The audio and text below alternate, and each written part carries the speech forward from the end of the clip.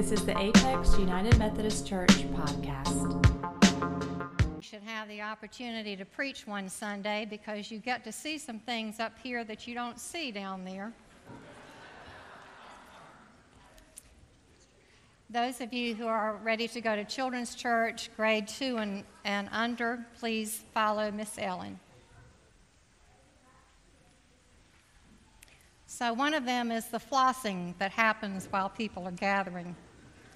I'm still trying to learn that dance, and my grandchildren are getting a little frustrated with me, but I'll get there. The other thing that I just love to see when the children sing is all the parents who are putting on their big smiles to remind their child to smile and reading and lip syncing the words because you've practiced it so much at home. Very good. The art of subtraction. The first time I heard that was in divinity school. Very first year, very first course, because Dean Cogdill taught us that we needed to learn very quickly the art of subtraction. He encouraged us to practice that art in giving up some of our busyness in life, committees and activities and commitments, because we were going to need to spend that time getting to know God more fully in order to prepare ourselves for ministry. And you know that in the past few weeks in this congregation, we've been studying the art of subtraction from some 14th century Christians who were mystics and who had found it necessary to subtract in their own lives in order to deepen their relationship with God. St. Teresa of Avila had to say no to a relentless schedule in order to honor the Sabbath. Anthony the Great had to say no to an overly active brain in order to meditate. Today we'll meet St. Catherine of Siena, who had to learn to say no to some relationships with family and friends in order to enter a Dominican convent and increase her relationship with God.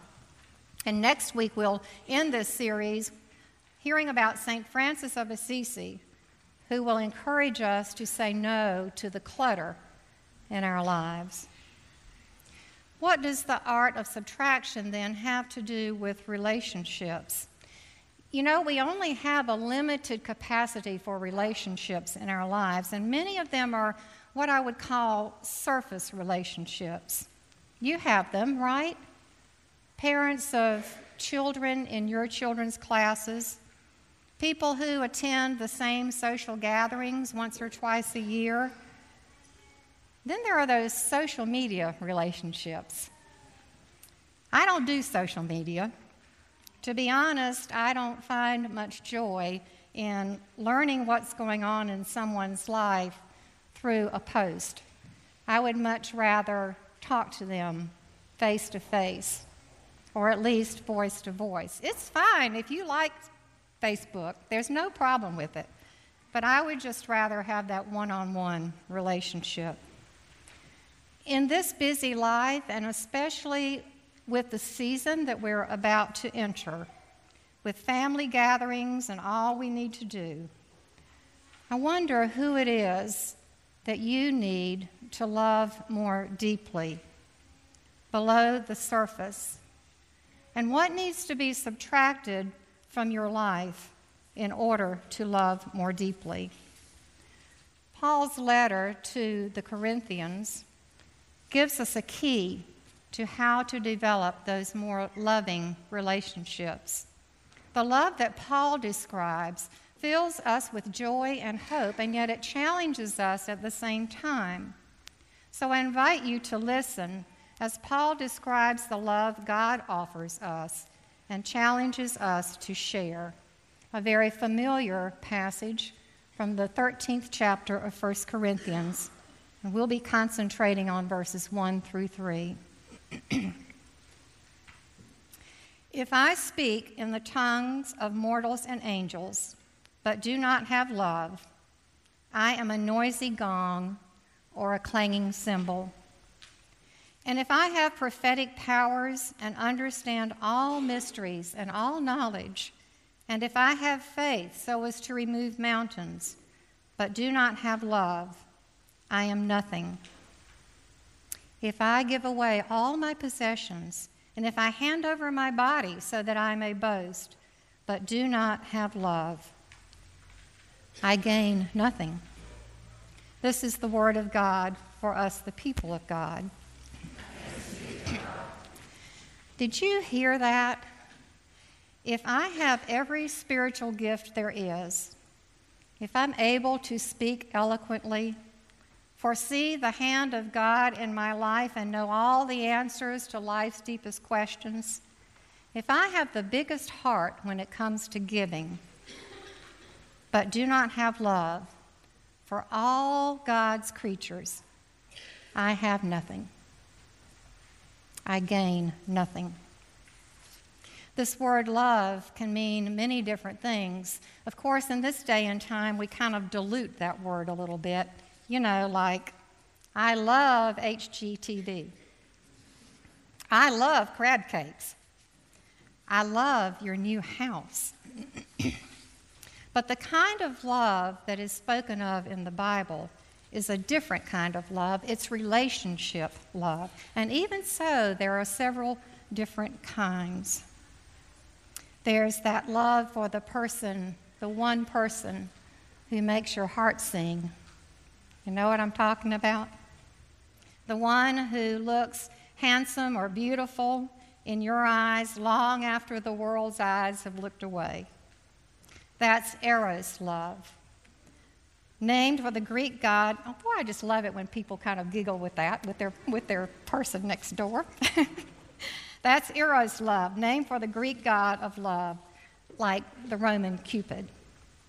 And then there's philia, a deep caring for one another in relationships with friends and neighbors and the people in your church or some other group. Philia. Next, there's storge, familial love, a deeper relationship between parents and children or brother and sister. And God uses all of these gifts of love, but none of them are the kind of love Paul was speaking about in this chapter.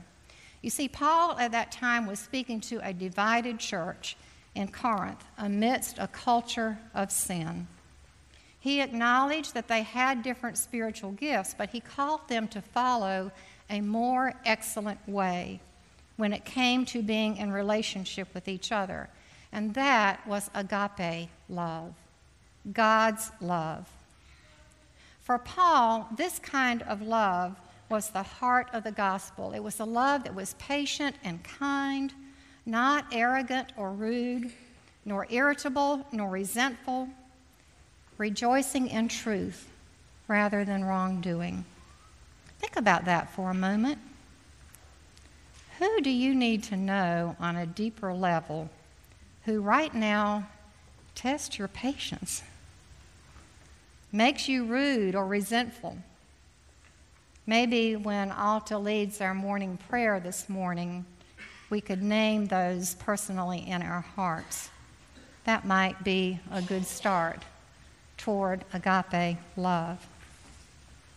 Well, St. Catherine of Siena, who we're going to learn about today, experienced this agape love.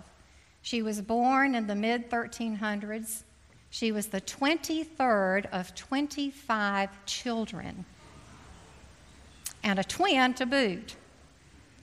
Now, how much love do you think was poured on her as she grew up? At the same time that she was born, Europe, where she was born, was reeling under two major catastrophes.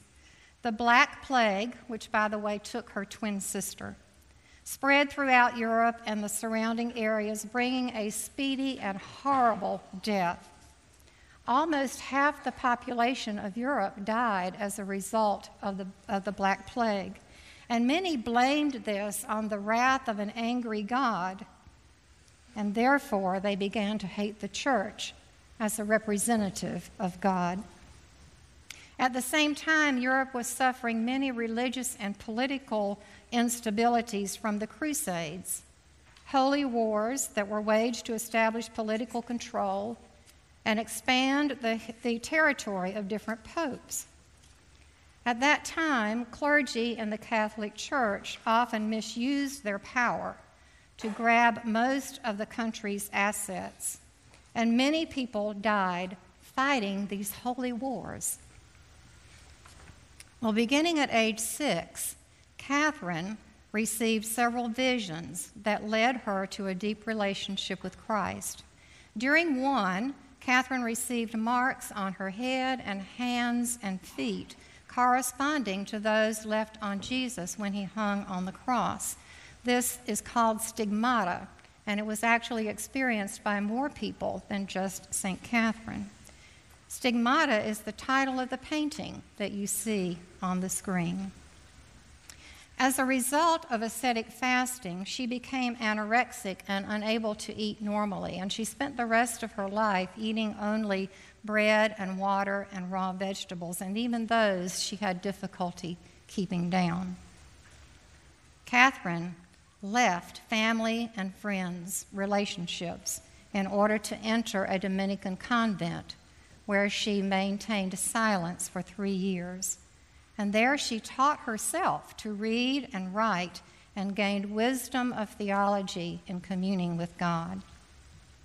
Armed with a deep relationship to Christ and a thorough knowledge of theology, Catherine then committed her life to tending the poor and the sick and the imprisoned.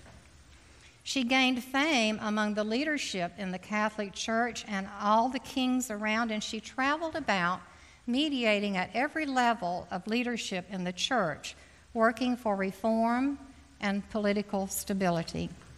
For this, she received sainthood after her death. At the core of St. Catherine's teachings were these: intimacy with Jesus Christ, fulfilling his command to love, a desire to lead others based not on intentionality and spirituality as much as totally on love. Totally on love. Complete humility and the ability, my friends, to live in peace without judging others. To Catherine, the cross revealed the fullness of God's love. The blood flowing from the side of Jesus on that cross, in her mind, made the infinite love of God visible. Love alone, she believed, is what held Jesus to the cross. No human power, she thought, nailed him there, for earthly forces could not bind him to the wood. It was the love that he had for us that held him there. This reckless personal love Jesus had for her shaped her life. So now when we look at the cross and participate in communion, I wonder if we too might begin to feel and experience that personal, reckless love Jesus has for us. In her book Dialogue, God tells Catherine, on the cross, Christ bows his head to greet you, stretches out his arms to embrace you, lets his feet be nailed so that he may stand with you. Catherine believed that showing this kind of love was what kept Jesus nailed to the cross and is not an option for Christians. Not an option. It is our calling. By the time Catherine died at age 33, she had spent her life teaching and living out her call to love God and others. For St. Catherine, love was the driving force of the world, and she sought to connect everyone with that love, because in so doing, she believed she was connecting people to the very heart of God. And her desire to love changed the trajectory of her life. It impacted what she did and the choices she made. She befriended prisoners and professionals and popes and kings. She believed that none of these were placed in her path by accident. For her, there was no such thing as a chance encounter.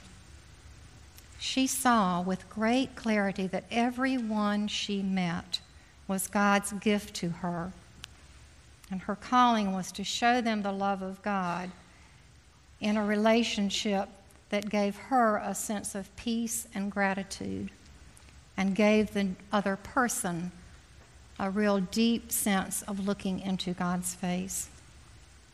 Writing in a poem, she talked about that place in her life as a place of abundance. And here's what she said: I cannot lose anything in this place of abundance I found.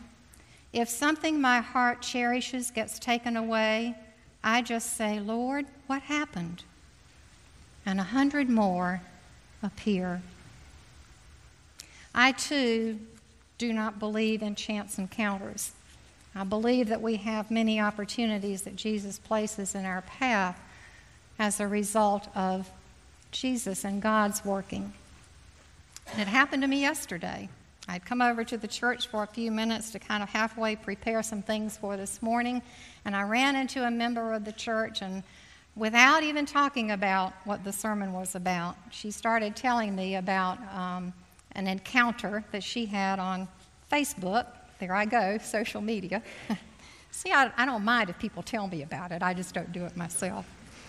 But she talked about a person that she knew who has, in the past year or two, sacrificed deeply to give of herself for her father and mother, who have come to need her in a very profound way.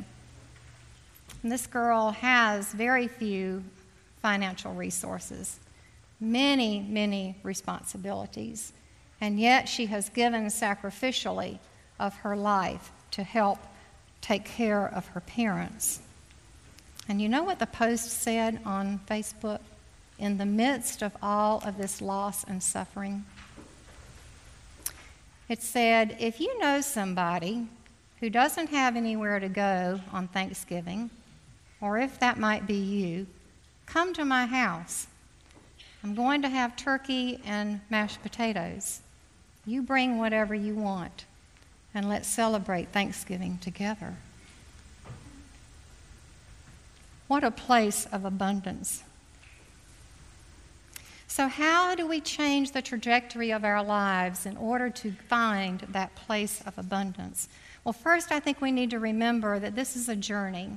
It is it is a process. We don't get from where we are spiritually today to complete dependence on God's love in an instant. It's that process of sanctification that John Wesley talks about.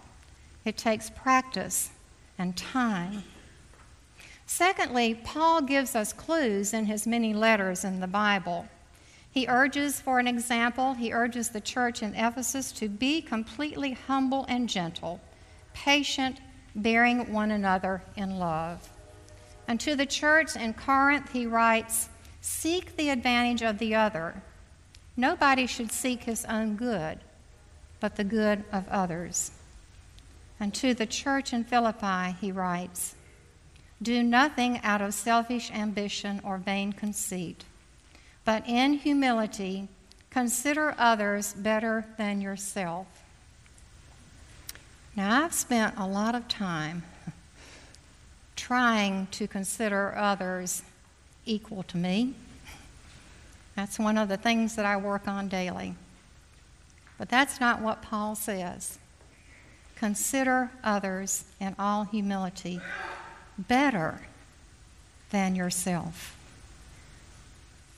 He mandated them to have the same attitude that Jesus Christ had on the cross when Jesus humbled himself, taking on the very nature of a servant, becoming obedient to death, even to the cross. In our first reading today, we heard John plead with his friends, let us love one another. Everyone who loves has been born of God and knows God.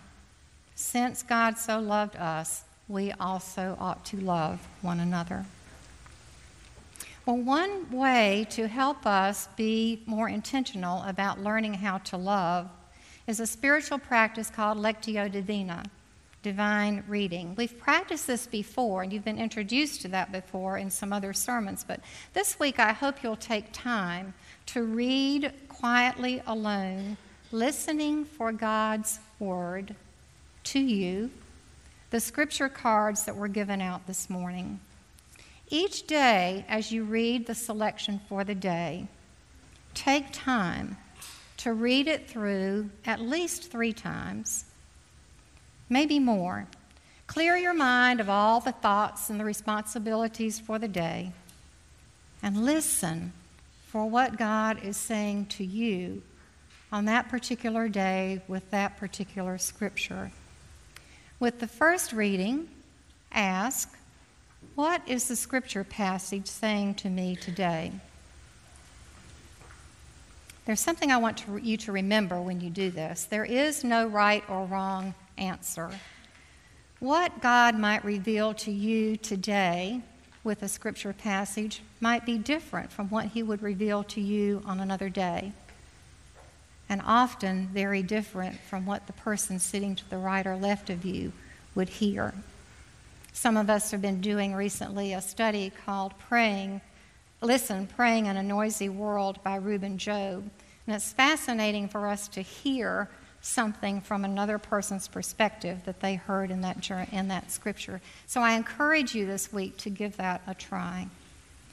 With the second reading, ask, what direction, guidance, or wisdom am I hearing and sensing? And the third time you read, ask, what actions are being suggested as my response? Is there someone God is calling you to share agape love with in a deeper relationship? I urge you, don't put it off. You know who it is. Maybe someone you've been avoiding. Maybe someone who shares different ideas about religion or life or politics. Maybe someone you have yet to meet, because God can use you with that person. My friends, agape love must be the foundation of all those deeper relationships God is calling us to. We don't know who God is until we look at Jesus. The world doesn't know who God is until they see God revealed in us. What do people see when they watch you? When they watch me? What relationships do you need to subtract in order to grow the ones God calls you to grow? Remember, it's a process, not an instantaneous transformation. As Jesus was revealed by God to a fragmented and hurting world, so must we. Love is that important. Amen.